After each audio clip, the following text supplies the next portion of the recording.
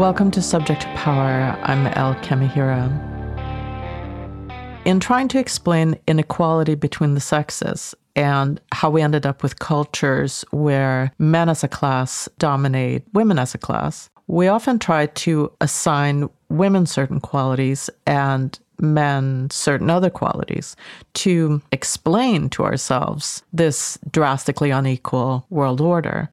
And often we arrive at the idea that women inhabit the emotional realm and that men inhabit the thinking realm. And in the hierarchy of realms, thinking is deemed superior. What a lot of us don't understand, but that my guest, trauma specialist Christine Forner, will explain in great detail in this episode, is that the feelings versus thought hierarchy is complete fiction. It simply doesn't work that way. We simply don't work that way. Emotion, or as she calls it, affect, is the most elemental system of, I was going to say communication, but it's more than that. It is our system of being, of existing, not a trait reserved for certain groups or something to control or separate your thinking from or something not to succumb to, but rather something every human being on the planet depends on to be a human being.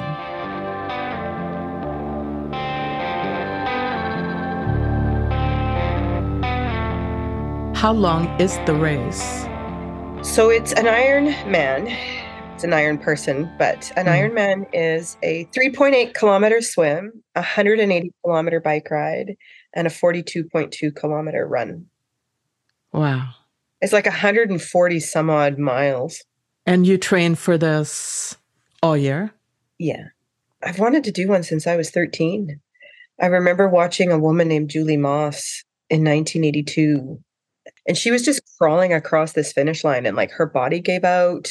And I'm not the only person who's had this happen when I was like 13. And I'm like, I want to do that one day. Why? I was trying to be an Olympic athlete. I was actually swimming with someone who went on to do the Olympics. And at 13, so that summer, I was very violently sexually assaulted by a swim coach. And I didn't remember it until I was 40. I was a sexual assault therapist for 20 years, and I didn't remember what happened to me. And so, like, I was an intense athlete as a child. I loved being in the pool.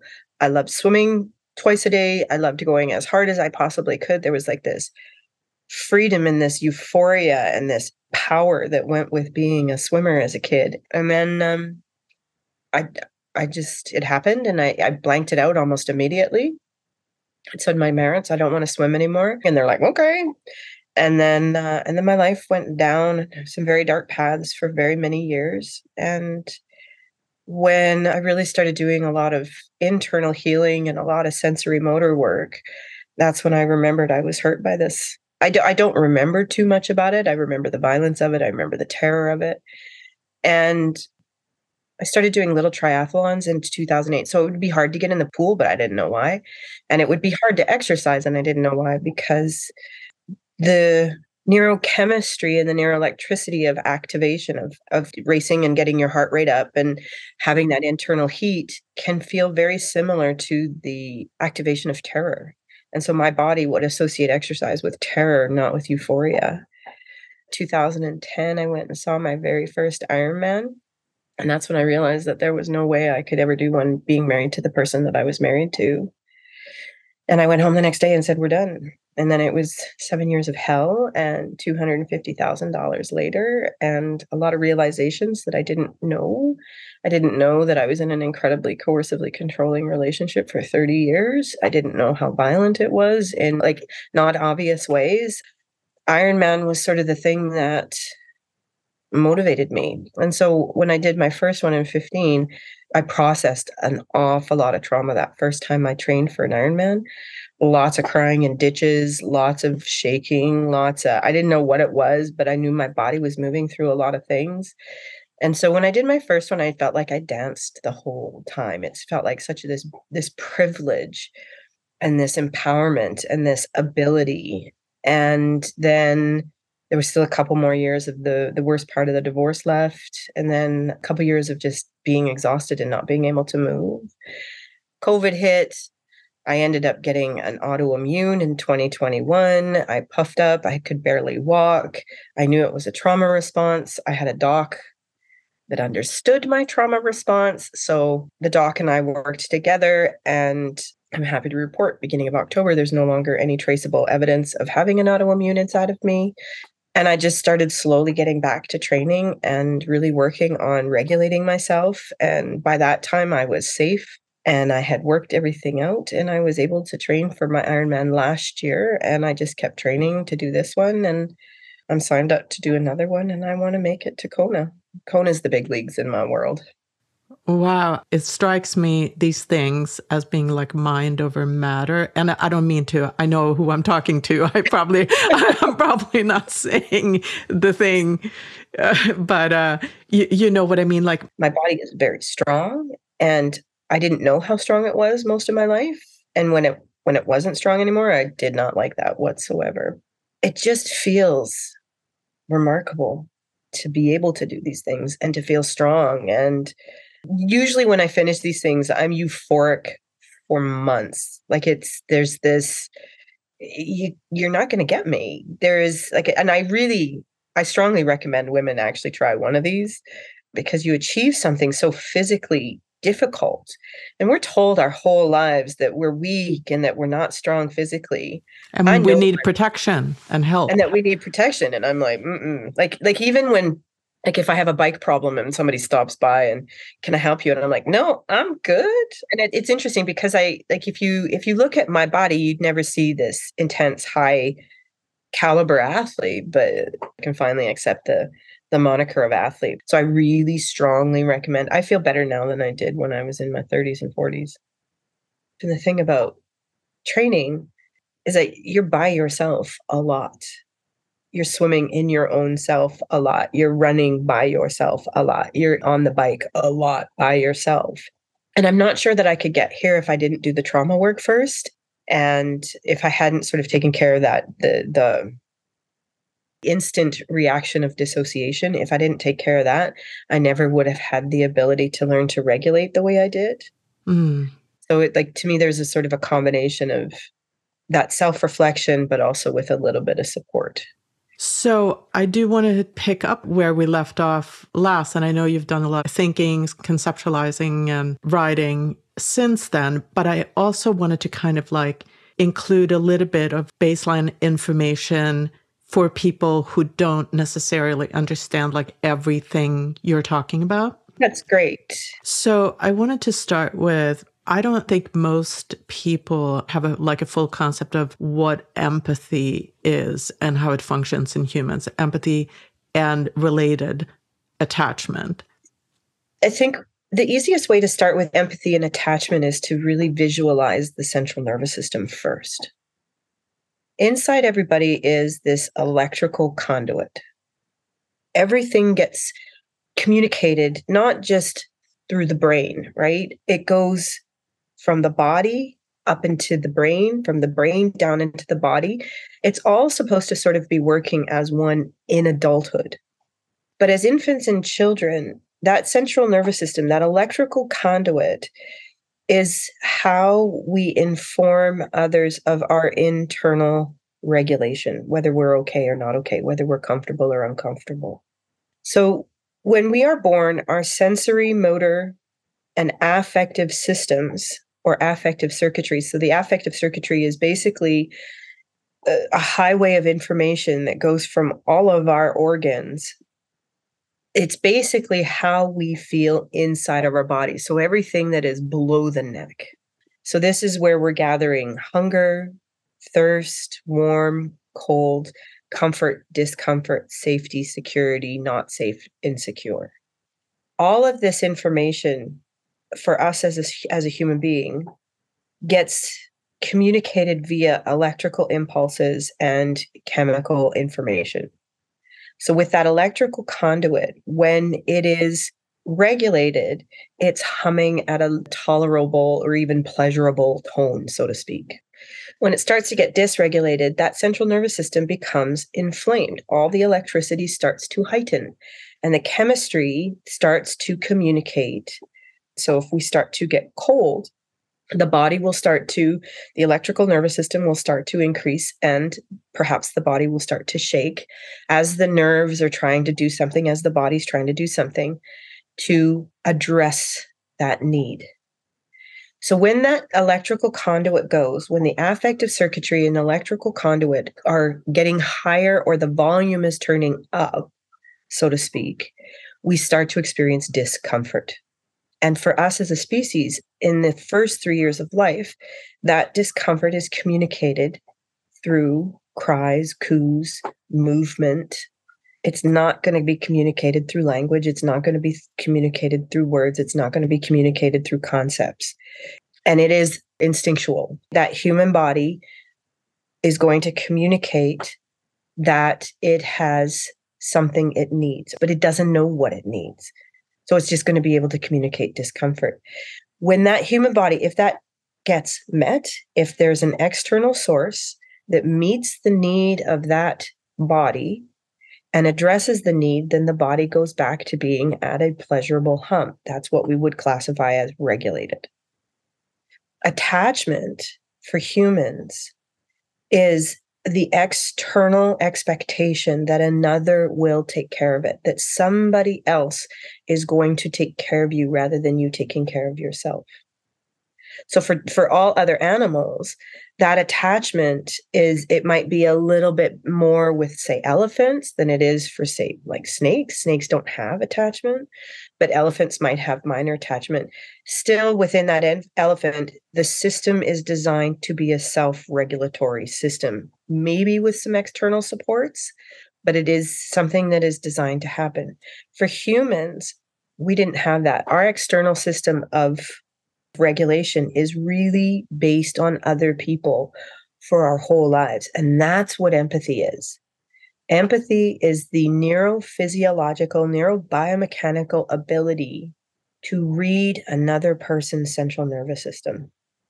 We can feel other people's feelings inside of us. We can detect their affective circuitry. We can detect their sensory motor system, so that we, along with things like intuition, along with things like attunement, they're biomechanical processes that are designed to read other people's central nervous systems and make sense of that data, and then do things to address that data. So a lot of people think empathy is like this intellectual process of being able to intellectualize another person's been through a problem. That's actually not what empathy really is. Empathy is feeling other people's feelings. We have neurons inside of our brains that are designed to detect other people's pain. What gets tricky with the human species is that in order to be able to self-regulate and co-regulate, you need to have internal awareness. You need to be well regulated yourself. You need to have empathy towards yourself as much as other people. You need to have introception working, so the ability to go in and be able to differentiate between you and another person's feelings, so that you can go, okay, I've got myself good, I'm regulated, so this is what this other person's feeling. So I need to do this for that other person to help this. And this is very, very active with mothers, especially in the last stages of pregnancy in the first 3 years of life. So if those needs aren't met, then we go into an emergency response. All of these systems stop working. And that central nervous system becomes intensely inflamed. We can make this assumption because when infants' needs aren't met, we know that infants will go into something called an attachment cry. We know that also from studying children who have been highly neglected and kids who are harmed as infants and children, that their ability to dissociate is phenomenal, honestly. So we know that dissociation, the neurochemistry of dissociation, it's an opioid-based type of neurochemical. So it's like an anesthetic.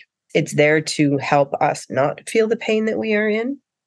But it's also the brain structures that are responsible for interpreting the data that's coming from the sensory motor, like the hippocampus, The insula, these are brain structures that are designed to sort of send body data up to the brain. And when people dissociate, that doesn't work. So the front brain, when we dissociate, becomes hyper aroused. So we can think a lot, but we're missing lots of data. The affective information also goes away. We don't know what we feel. We can still think, but we're missing data. I think the thing that really interests me is this process of where did real, true neurobiological empathy come from? Because it never would have evolved if we were the creature we've been told we were. This wild, survival, hair-pulling cave people, alpha, hunter. If that was how we evolved, we never would have evolved empathy, but we also wouldn't have evolved the fact that we don't have sharp canines. We smile instead of growl. We have whites in our eyes so that we can see each other's eyes. Everything about humans are designed to have this co-regulation. Everything about us is oriented towards intense safety and attachment. Yeah, you talk about safety in numbers evolution. Well, so empathy is fascinating, right? So inside of me are the structures to read inside of you. There's the I think, therefore I am, which sort of Descartes said that makes everybody go, oh yeah, that's human. No, actually, there's a lot of other animals that think. There's a lot of other animals that are very intelligent. There's even a lot of animals that are self-aware. What makes us unique as a species is I feel me and I feel you. Therefore, I am. And I think that the ability to feel another person's feelings, like almost like if you think about it like that psychic connection. If I'm in a meditative state, if I have exercised the brain structures that are responsible for meditation, which are also the same brain structures that are responsible for secure attachment, I can feel with a very high percentage of accuracy exactly what my infant is feeling inside of them. An infant who is unable to communicate, an infant that is unable to verbalize, an infant that does not have concept or meaning, but needs that central nervous system attended to immediately. Because infants very quickly go to this place of pain. They go to this place of distress. They go to this place of dissociative, I'm going to die because I'm all alone. What are the conditions for that ability to function well? In order for those brain structures to be working the way they're supposed to be working, which aligns with the research that's out there about us being an alloparenting species, is that you need at least 6 people taking care of the mother and the child and the father and the child. So if we're an alloparenting species, which we are an alloparenting species, meaning that 4 to 6 people take care of one child. In that environment there's a lot of research that shows that somehow 150 is a magical number. So if we use that information and say, okay, we used to live in groups of about 150 people, and out of that 150 people, 4 to 6 people were taking care of one child. Not everybody's having babies. Actually, most people aren't. But in that situation, the person that is having the child, the mother that is having the child, in order for her to be in a mindful state, in that meditative mindful state all the time, she's going to have all her needs met. She's going to have to be supplied food. She's going to have to be supplied clothing. She's going to have to be supplied safety. She's going to have to be supplied security so that she can regulate and be, in many ways, the external womb for 3 to 5 years post-birth, which is what our neurobiology is requesting. And in order to do that, she needs to be safe. Neurobiologically or from that central nervous system safe. So in order for this mindful brain to have evolved, these are the conditions that they evolved in, because they don't work when any of the other conditions aren't happening. So if a mother is stressed, she won't be able to use these brain structures. They just don't work when we're in a traumatic response. And she won't be able to be present to be able to be constantly regulating her offspring. If there isn't enough food, if there isn't enough safe shelter, if there isn't enough clothing, if there isn't enough support, if she can't sleep when she needs to sleep, if she can't tend to that baby when she needs to take care of the baby, that baby can be born with brain damage. Like the brain structures are actually affected by maternal stress. And we've known this since the 60s. And we know that male infants are far, far, far more vulnerable to maternal stress and maternal and paternal absence than female infants. Female infants seem to be born with a little extra padding so that they can tolerate the pain of the dysregulation or the pain of traumatic stress or emergency responses. Mhm. You talk about dissociating as a defense reaction to trauma or not having your needs met. A creature, when faced with threat, the body is going to do an instant assessment of resources and proximity of threat. But for us as humans, we also have proximity of safety.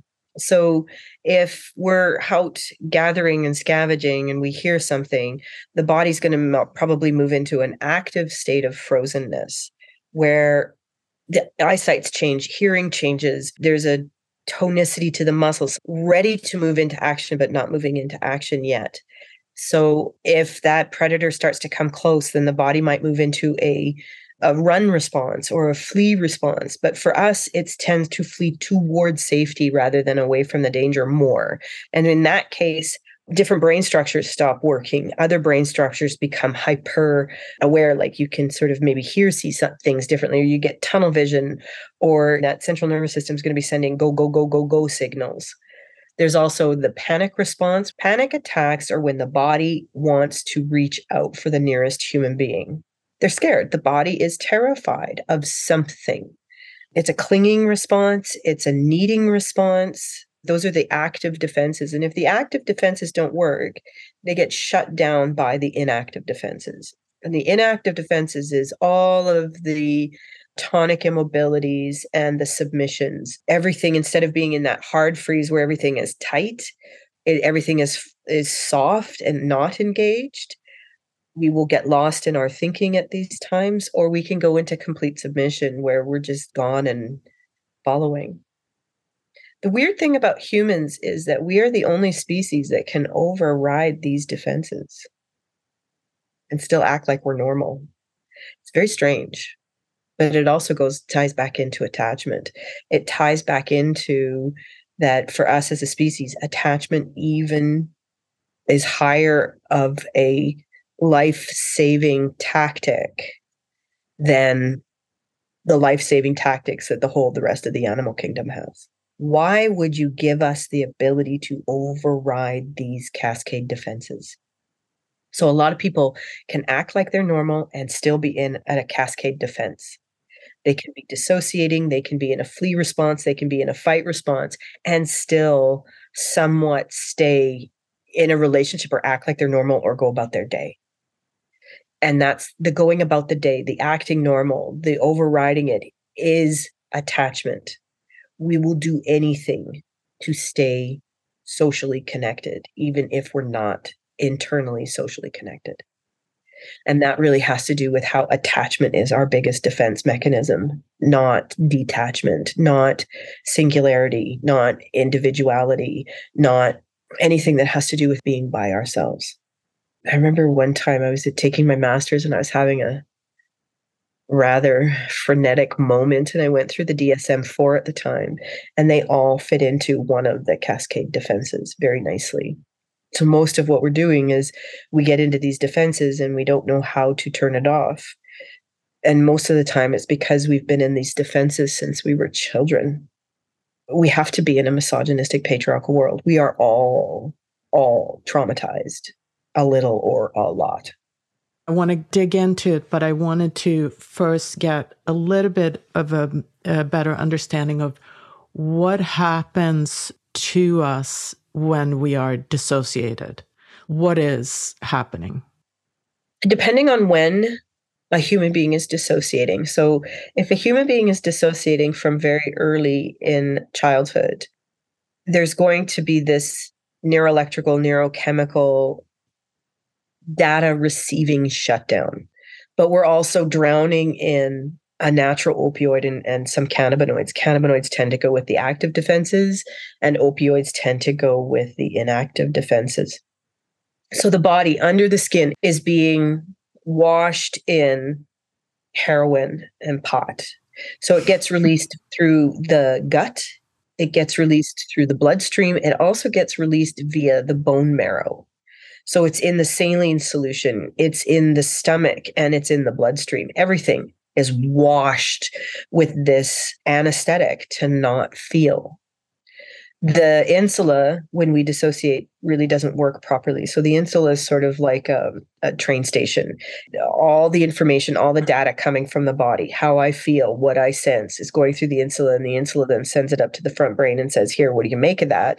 And the front brain goes, oh, that's this, that, and this. And then it's supposed to go back down into the body to regulate that information. I'm cold, I'm hot, I'm sad, I'm lonely, I'm bored, I'm needing to go for a walk or whatever that is.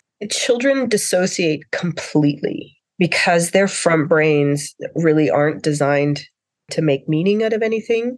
And really that meaning making is something that takes decades to grow, to be able to really put the right words and the right meaning and the right context to our inner sensations and our inner affect.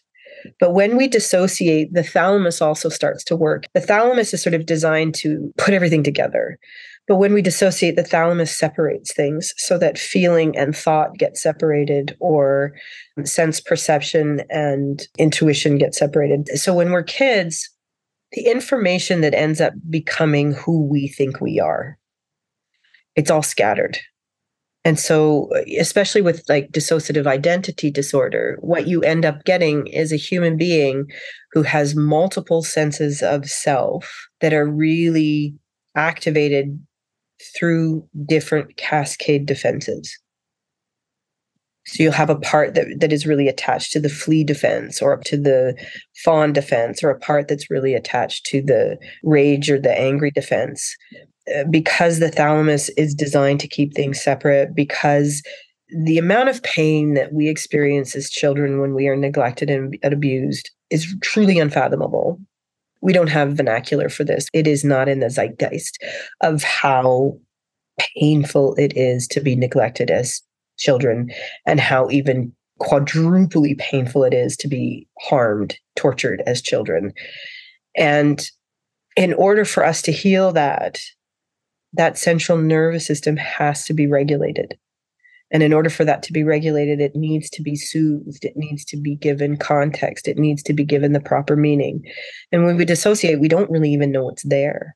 So dissociation can be just not feeling feelings, or it can go all the way to feeling stoned a lot of the day, feeling like you don't belong in this world, feeling like that the world is strange, or that you're strange, that you don't recognize yourself in the mirror. Sometimes you can have missing moments, missing days, missing weeks sometimes. It really is like a ghost or a shell of a person that is designed to keep the most important data of your life away from your knowing. And that most important data is that you were hurt or are in need. Yeah, you write in your paper, you say the dissociated terror is pain with no context, no meaning, and no language, and it essentially becomes invisible. It's something that is and something that isn't at the same time. The body knows, but the mind does not. Yeah. A lot of people are running around like that without even realize they're running around with that. And I find it interesting, the field of dissociation, we do have etiology. There's biomarkers. You can take tests. It's a mental illness that has tests, but nobody's testing it. Nobody's looking at it. The powers that be really fight what dissociation is hard. And dissociation has had to prove itself, unlike other mental illnesses have had to prove themselves. And I do believe that's because dissociation really is about child abuse. It's really about human to human harm. And it's basically what happens when we're not cared for, and how we survive after not having our needs met. I wanted to get into the sort of meat of your thinking about misogyny and patriarchy. So you say Homo sapiens is not designed for the hatred of their mother. mothering in all acts of human maternal and paternal care. Can you elaborate on that? So if we go back to what we were talking about a few minutes ago about what it takes to have an empathetic mother, the Homo sapien mother, the need for her to be able to do her neurobiological job, so to speak, like every other mammal in the animal kingdom, there's an evolutionary set template. And our set template is to be with our mums for a long, long, long, long time after birth. When we're inside that womb, regulation is instant. Human beings need that instant regulation for years and years and years and years after birth. If that doesn't happen, the central nervous system starts to experience the distress of detachment. It starts to experience that kind of pain. In order for that pain to go away, you have to move through the process of dissociation to association. So when you have this pain and you have all of these structures that are designed to ignore it, and in a misogynistic patriarchal world, everything that is set up in our system is designed to ignore this kind of pain. The mind, when you dissociate, especially over a long period of time, is not only neurobiologically pulling away from what happened, you're also being raised and socialized to pull away from what happened. Because when you're in that kind of pain and people cannot see it, or people are not seeing it, or people refuse to see it, they're going to be using language and context and meaning that is dismissive of your internal experience. That this is your fault, that you're doing this, that this is love, that this is all of these other things, that this isn't happening, stop crying or I'll give you something to cry about.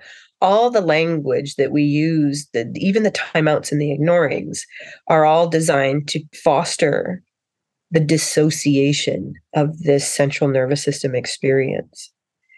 Once a body dissociates, in order for it to associate, it has to become aware of that feeling. And it's really counterintuitive neurobiologically to both be in an emergent state where your central nervous system is activated and it's like a live wire, where the neurochemistry and neuroelectricity, the brain structures are being instructed to ignore or dissociate this pain in order to turn on the brain structures that are designed to regulate and see the electrified central nervous system. To feel that electrified nervous system, you have to have so much awareness that's actually stronger than the dissociative response. So it's sort of really super weirdly counterintuitive to heal these wounds, because everything inside of you is telling you to not see it, not feel it, not experience it. But in order to heal it, you have to see it, you have to feel it, you have to experience it. And for us as a species, in a misogynistic patriarchal world, everything is designed to not see it, not hear it,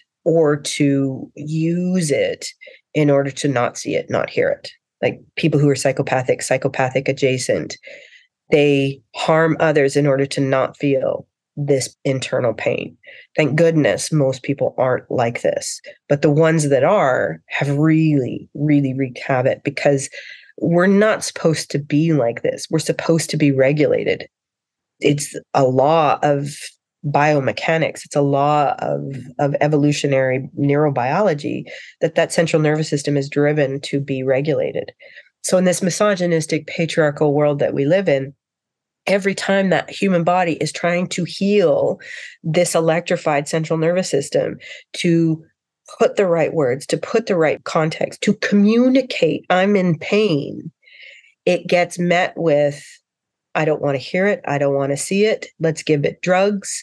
Let's call it something else. Let's bypass it spiritually. Let's bypass it cognitively. Let's bypass it through all sorts of things that we do.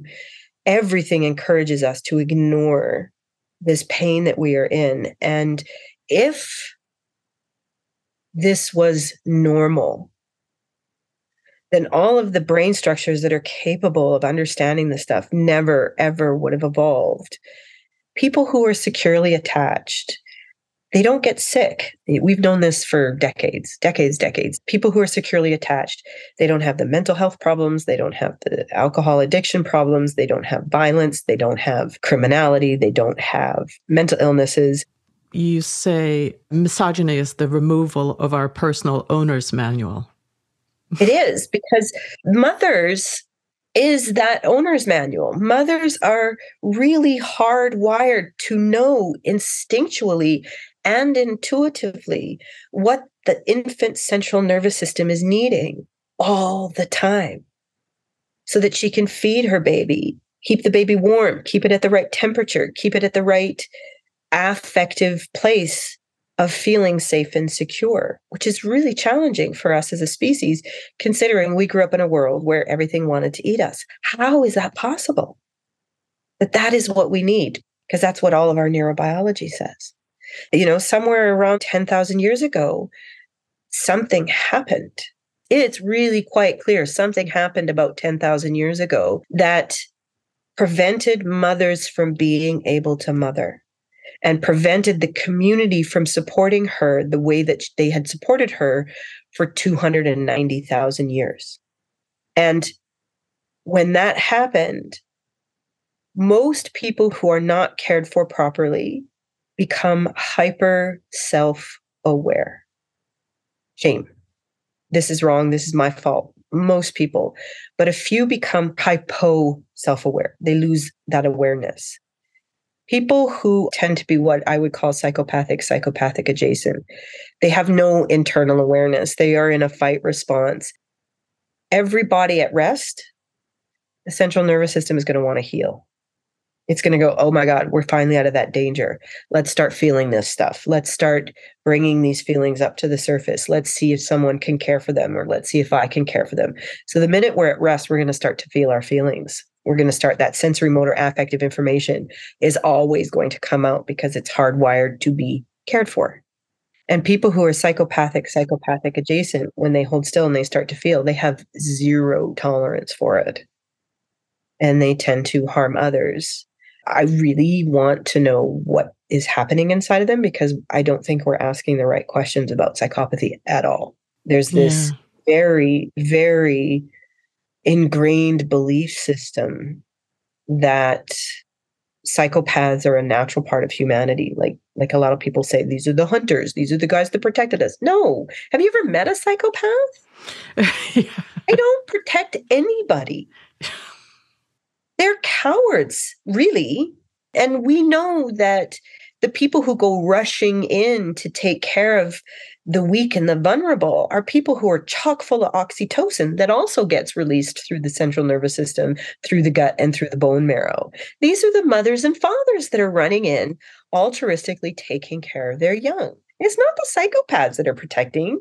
As soon as they feel any type of fear or danger, they run. Oh, well, they did the hunting. No, they didn't. We don't think humans really started hunting until about 60,000 years ago. But a psychopath, if they hunt a deer, they're not going to share it with anybody. They're going to harm everybody. So this notion that they made the world the way that the world is baloney. It's just, they don't work that way. No, but they may have tried to destroy the world that was. They did, right? That's the misogyny and the patriarchy, because if the thing that will drive a psychopath over the bend is someone who's very empathic, because their body is still a human body. It's still hardwired to be cared for and tended to and helped by other people. So when they're around someone who's empathetic, their dissociative barriers are going to go away. Their emergency responses are going to start to go away, and they're going to start to feel things and they can't handle it. So that's when they lash out, most likely. I mean, there are lots of theories as to how patriarchy got started, and having to do with warrior cultures that developed that then invaded the matriarchal cultures of Europe. That's a whole other area to talk about. And, some things we can learn and some things are lost to history. But here we are in the current world where I think it is very easy to acknowledge that we live in a world that hates care, and that hates mothers, and that hates nurturing, and that idolizes non-feeling. and Yeah. that prioritizes thinking over Yeah. feeling and all of the, sort of patriarchal ideology. There's two areas of it. So I suspect 10,000 years ago, something happened. There's a new theory coming around that there was like a global environmental event that happened where hunting and gathering was very difficult. So people started planting their own food. And shortly thereafter, alcohol was invented. I really think alcohol was the biggest catalyst of what produced some of the first infants who were psychopathic or psychopathic natured. So that fetal alcohol syndrome, all of the brain structures that are there to regulate the offspring and for the offspring to eventually learn how to regulate others are intensely impacted by alcohol. They don't work all that well. So if a mother had an infant who had fetal alcohol syndrome and she could not regulate her offspring 10,000 years ago, nobody would have known what to do, because even today we don't know what to do. So you have an offspring who is dysregulated, and then in order to live in a dysregulated body without any ability to have internal insight, internal empathy, internal compassion, as well as shared external insight, external compassion, external empathy. In order to live in that body, they would hurt people. And there's a physiological, neurobiological, chemical reaction that, like this is something that we've known for hundreds of years, that when you really start going into the people who experience pleasure by harming other people, it's probably because their body is dissociating and upping the dissociation so that they are feeling high and not feeling what they truly feel and not feeling what they truly know. And so, like when you go and ask serial killers how they feel, and they're like, that's pleasure, it's not going to be the same pleasure as a regulated human being. It's not like what they are talking about is a totally different animal than what people who have empathy feel. But we who have empathy empathize with that, and we assume that what they're talking about is what we talk about.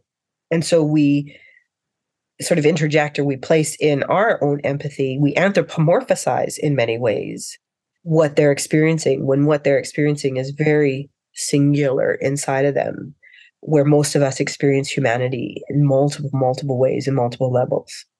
So as soon as humans started hurting humans around 10,000 years ago, it spread like wildfire, because we have no natural innate ways of healing human to human harm.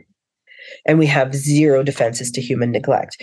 We've got natural ways of dealing with being eaten. We have natural ways of dealing with being through fires and all that kind of stuff. But we don't have natural defenses of healing human to human harm, except for other people being with us through that pain, other people holding us, other people regulating us, other people soothing us, other people shushing us, other people tend to us while we're in these horrific places. This is psychodynamic or psychoanalytic theory has known this for a long time. And the most common thing with all therapies, no matter what sort of new fandangled modality that is being presented, the thing that works the most is you have a regulated therapist. When that person is upset, the therapist is staying regulated and co-regulating that person, saying, it's going to be okay. This pain is very temporary. It's not going to kill you, even though it feels like you're dying. You're going to be all right. You can work through this. You can work through this. You do know how to heal this stuff. It's just patriarchy and misogyny can't look at it, because looking at it means they have to feel it. Most normal human beings feel this in a variety of ways all the time.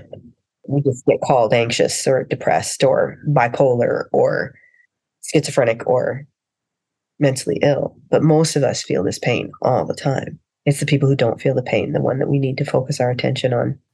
But we don't. And you talk about like how this misogyny, patriarchy dynamic complicates your field, which I think is really interesting. It really does, right? So the field of dissociation, It has been viciously attacked so many times. They come after therapists. They come after their license. They come after their livelihood. In the 90s, the field of dissociation, the 80s and the early 90s was like a heyday. There was so much energy and so much enthusiasm. And we were doing research like never before. We were starting to go, hey, I see this. You see this? I see this. And it was thriving. And then laws started to change and people started to hold psychopaths and psychopathic adjacent people accountable. And they came back viciously. They came back and put out this narrative of false memory syndrome. They started suing therapists, and the field of dissociation itself almost died. But those that hung on started to use the scientific method, right? We started going, okay, you're saying that you think this is schizophrenia, so let's study what is the similarities and what are the differences of schizophrenia. It turns out that most of they're called the Schneiderian first rank symptoms. These are the main symptoms of schizophrenia, are actually trauma symptoms, not schizophrenic symptoms. Then we started looking at what was the difference. Like, is this actually something that is a fantasy model? Is this social contagion?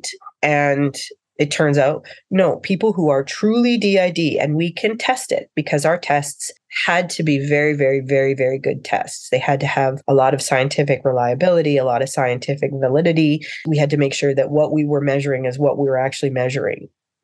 So we can do a blood draw and you can actually do an fMRI because we do have biomarkers.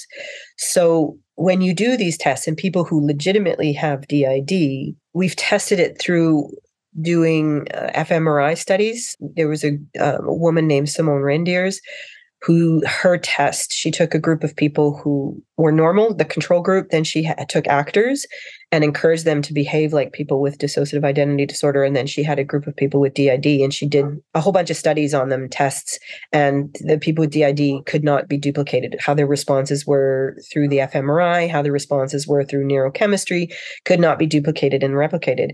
But this study has been duplicated and replicated by like 3 other labs. Very rarely when you're studying humans does human behavior get duplicated and replicated. I think people are pretty familiar with the Stanford experiment. They did an experiment where they took a group of students to be the jailers and a group of students to be the prisoners. The main grad student that was involved in that, the meanest guy as the prisoner, he was encouraged to be that mean. The professor told him, be as mean as you can. That study has never been duplicated and replicated. When they actually do it scientifically and they do the controls and all that kind of stuff, they tried doing it again in the 2000s. And it turns out that like by the end of the week, everybody's having sandwiches together and getting along. They actually tried to turn it into a TV series and it became too boring. So studying human behavior is really hard because very few things are duplicated and replicated. But the field of dissociation and the studies that we have been duplicated and replicated. And they've also been found in other areas. The area of attachment, the researchers don't talk to each other all that much, but they found the same thing. And then the polyvagal theory has found the same thing. So when you start to have 3 different independent areas of academic study that are all finding the same thing, it's there. And it's more there than anything else. And it's not acknowledged. It's dismissed. It's harmed in many, many ways. People with DID are the most abused people on this planet. And they are so hurt whenever they go and seek for help. And you're only talking about the people who have been most seriously harmed. I feel like, most of the population is walking around with, I don't want to trivialize it, but dissociated. I would really think, like, if I somehow had $1 billion and could do a thorough enough study, I bet you we would find that 98, 99% of the population is dissociating a lot.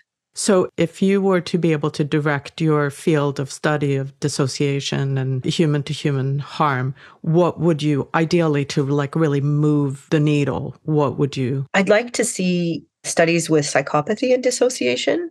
I'm very interested in what's happening inside of their bodies and inside their neurochemistry when it comes to what happens when they think about hurting other people. I think there's a whole bunch of information we can learn about how they get through their day.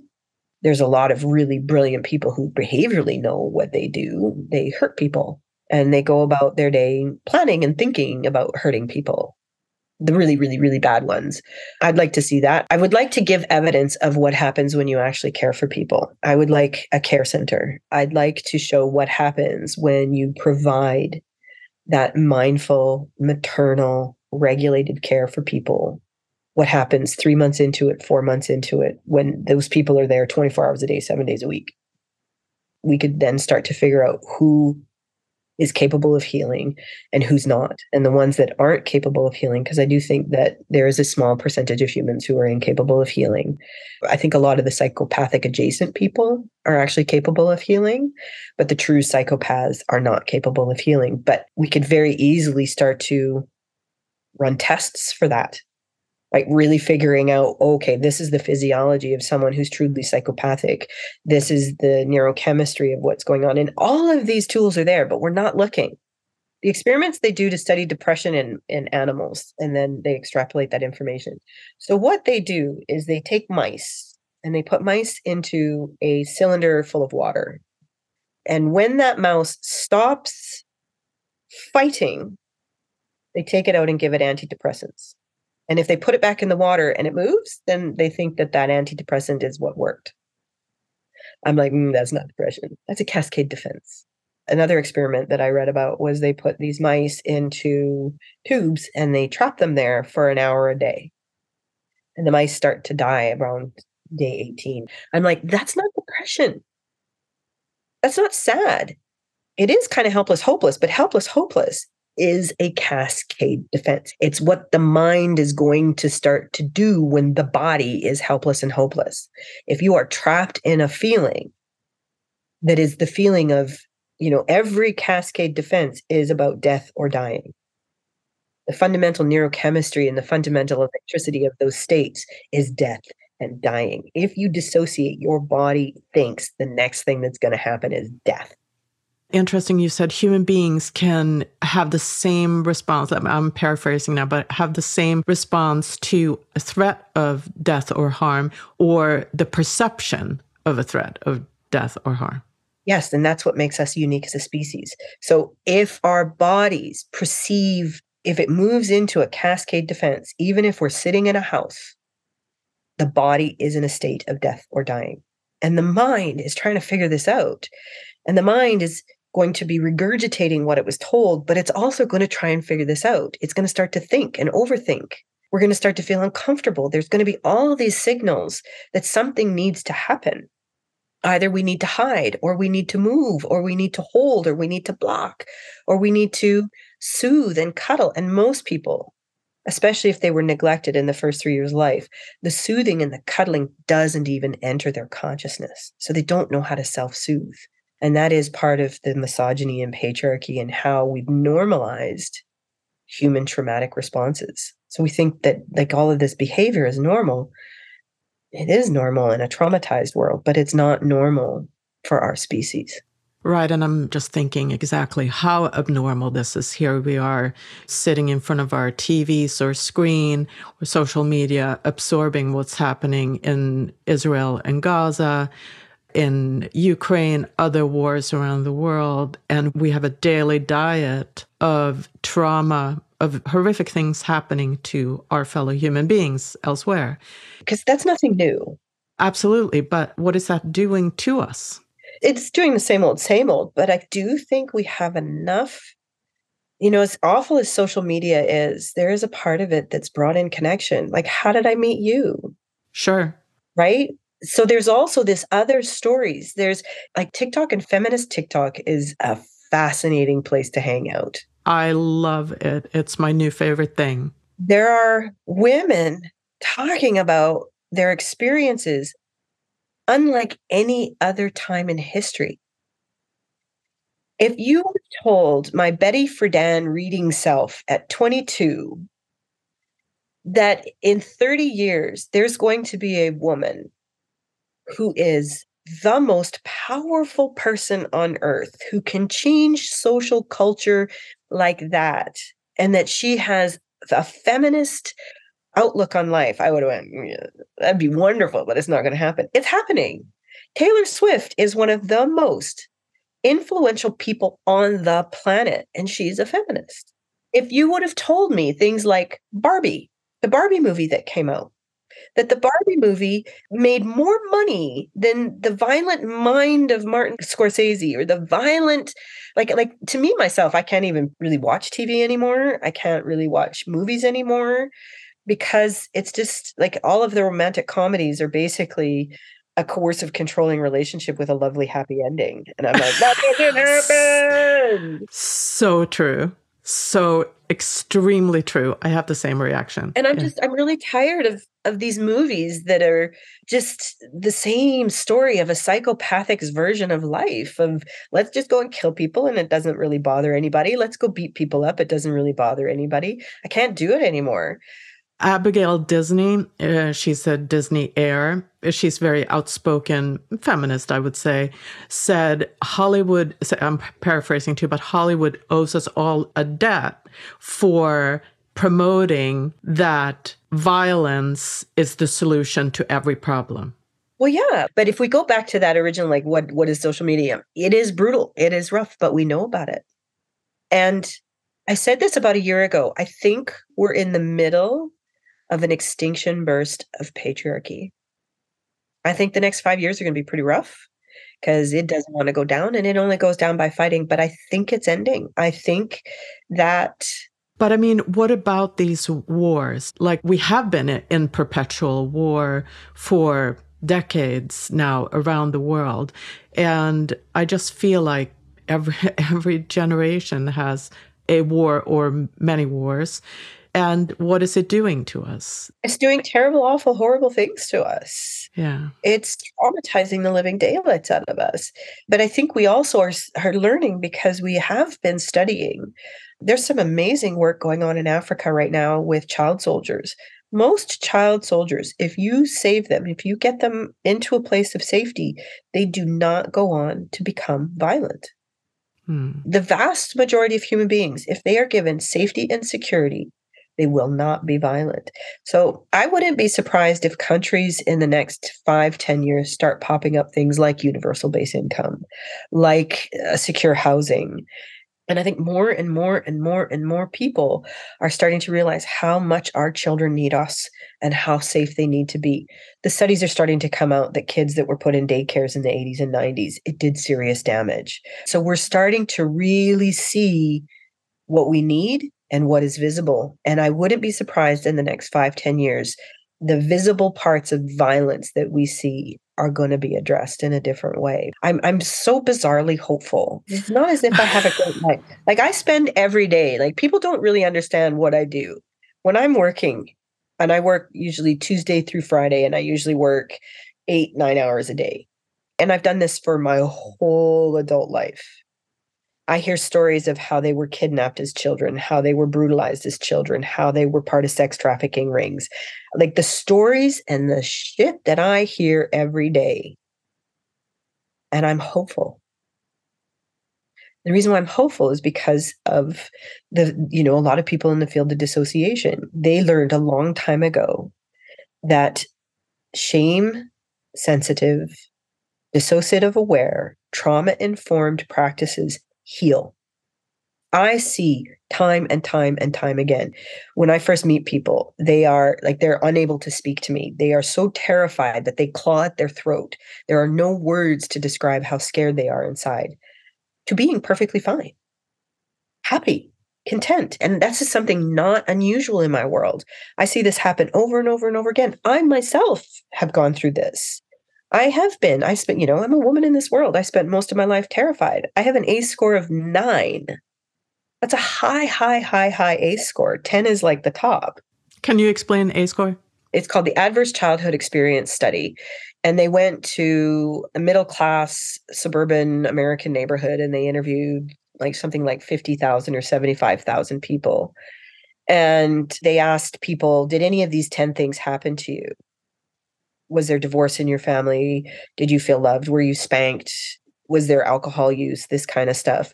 And they showed that if you have an ACE score of so many, then the chances of having mental illness and physical illness start to increase a whole bunch. And sort of the top score was 10 out of 10. And I have a 9 out of 10. I have a very high score. If you were to just sort of land into my life right now and land into the relationship that I have with my parents and land into the relationship that my parents have with each other, you'd have no idea. We are securely attached now. My children are securely attached. I do not ever feel frightened. And, having an A score, my whole entire central nervous system procedurally learned day in and day out that danger is right there. I've looked into the eyes of 4 different homicidal men. I've been on the brink of death and dying from men at least 4 times in my life. Men known to you? Yep. Yeah. Yep. Boyfriends, ex-husband, childhood coaches. I think it's something that a lot of us see, the black eye, right, where their pupils become hugely dilated. And I think if we studied that and figured out what was going on, the neurochemistry and the neuroelectricity of that, we'd find out an awful lot of stuff of what they're doing. Which makes me hopeful in turn, the fact that we have what sounds to me like incredible ability to bounce back, or resiliency, or whatever you want to call it. Care, safety, security is our baseline. And every upset that we have, that's your body trying to get back to baseline. Every time you feel your pain, that's your body trying to get back to baseline. If you ever ask the question, am I crazy here? If you ever ask the question, what is wrong with me? You have all the ingredients you need to heal. Healing is not that complicated. It is excruciatingly painful and extremely difficult. I think it's the hardest thing humans can do. And this is probably why misogyny and patriarchy has continued, because healing this kind of pain is very, very, very hard. It is hard to be present with what happened to you. It is hard to sit with the data that seems so very obvious that you needed care and it wasn't there. The data of having that pain inside and knowing that another human being fostered it or harvested it or created it in order to feast off of it. That's for those of us that aren't cruel or aren't wired that way, that's unfathomable. And in order to sit with that unfathomable knowledge that someone did this to you, that's hard, but not impossible. Yeah, but we're sitting on top of it, and I'm not arguing with you, but we're sitting on top Yes. of millennia of this behavior. We are. But you know what, really, if I had my magical powers, if we were to screen and get people who were psychopathic or psychopathic adjacent out of politics, and if we were to start to do universal base income and do universal housing, most of the damage of misogyny and patriarchy, the damage that has been done is going to take some time, but it could be stopped almost immediately. Because human infants, are not born knowing about misogyny and patriarchy. The neurobiology and the neurochemistry of a Homo sapien is to be attached. My dearest friend, she just had her first baby. And I don't hear this peanut cry because her mom and dad are there all the time. And this little girl is in a world where all her needs are being met and everybody loves her. Yeah, you say that a violent world is extraordinarily odd and abhorrent to humans. It is. I appreciate that phrasing. Well, it is. It is very odd and it is very abhorrent. And most of us, if we had our home and we had the ability to be in our lives where it was safe and secure, most of us would fall into that. And Rutger Bregman also wrote a book called Utopia for Realists. And he talks about how every time we study universal base income, we've been studying it for hundreds of years, and the results are always the same. When people get universal base income, they don't sit around. They might sit around for a little while because we're all exhausted and totally traumatized and we need a moment to catch our breath. But they start to become productive. They start to go back to school. Alcoholism goes down. Domestic violence goes down. A lot of the social problems that we are paying for disappear. And, my son was saying, like, who's going to pay for it? Because this is sort of the first answer when you talk about universal base income. It is way cheaper to do universal base income than it is to pay for all this other stuff, like by trillions. And every study that's ever been done shows this. And I don't know how it's going to happen, but I think it probably will happen because more and more awareness is happening. More and more people like Katie Porters and these other politicians who are coming in and they're finally putting their foot down. This is the first time in history that this has ever happened. What we've learned since the 60s about humans and human behavior and attachment, like the attachment theory came out in the 60s. Dissociation's a little bit longer. We've known about it for about 130 years, but we know about it. We're talking about this stuff. You go on TikTok and you have all these women who don't have degrees in women's studies. They're just talking and going, hey, wait a minute, this is your experience, this is my experience. And it's happening really fast. It's happening so very fast that women are all of a sudden saying, no, we're not going to have children in this world. And we're not going to be reproducing. Women are starting to develop, like, sexual assault centers and domestic violence centers were started by women, and they were very different from psychology back in the 70s. And they were started in basements.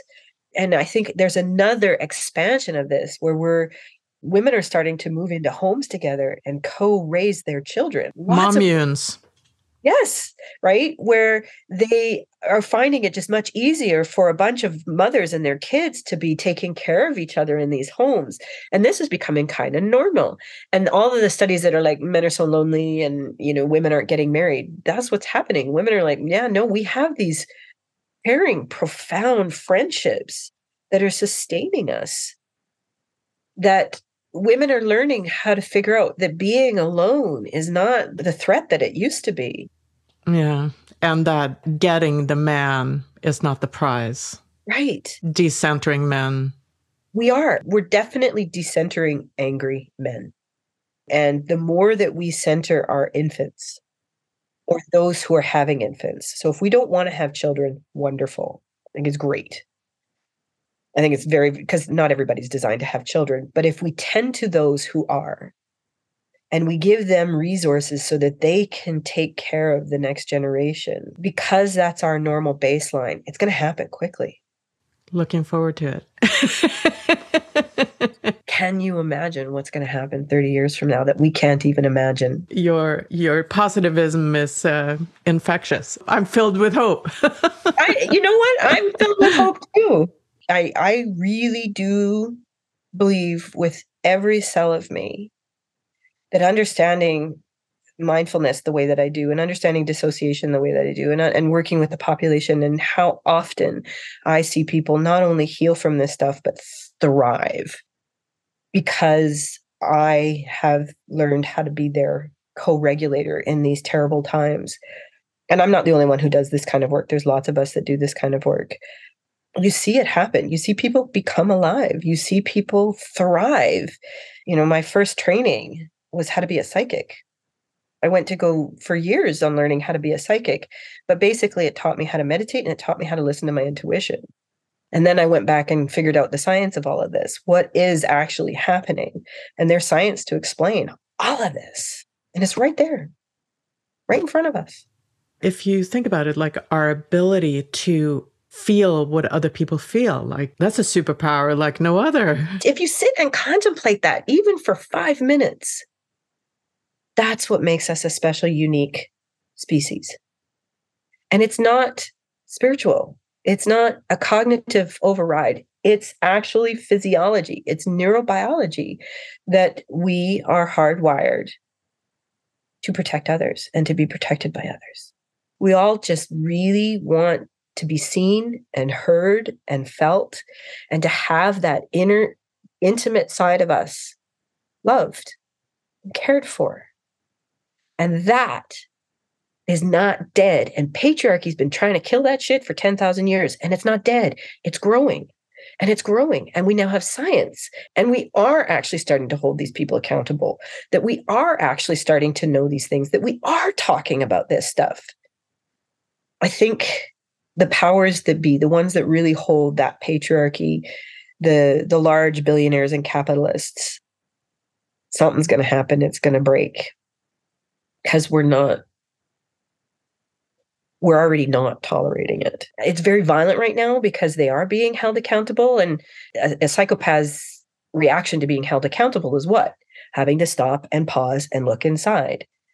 All that pain, all that suffering, and they've got nothing to buffer it. So being held accountable is really hard for them. Actually, it's impossible for them. And we're starting to hold them accountable, and they're exploding. Their heads are popping off, for God's sakes. Or they're putting that head in the sand.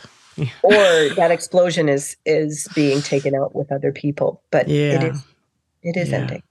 I hope you're right. Okay. All right. Thank you so very much. Okay. It's wonderful to see you again.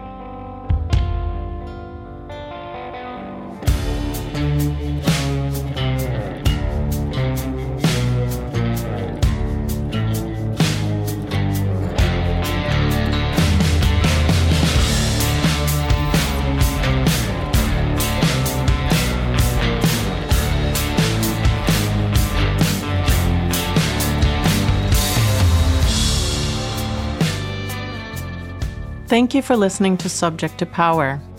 You can find the show online at subjecttopower.com or subscribe to the show wherever you find your podcasts. I'd love to know your thoughts on these conversations, so please drop a note on the website or find us on social media. The best way to support the show is to rate and review Subject to Power on Apple Podcasts. It really helps other listeners find us. Subject to Power is written, hosted, and produced by me, Elle. Audio engineering is done by Jason Sheasley at Abridged Audio, cover art by B. Johnson, and music by Beware of Darkness.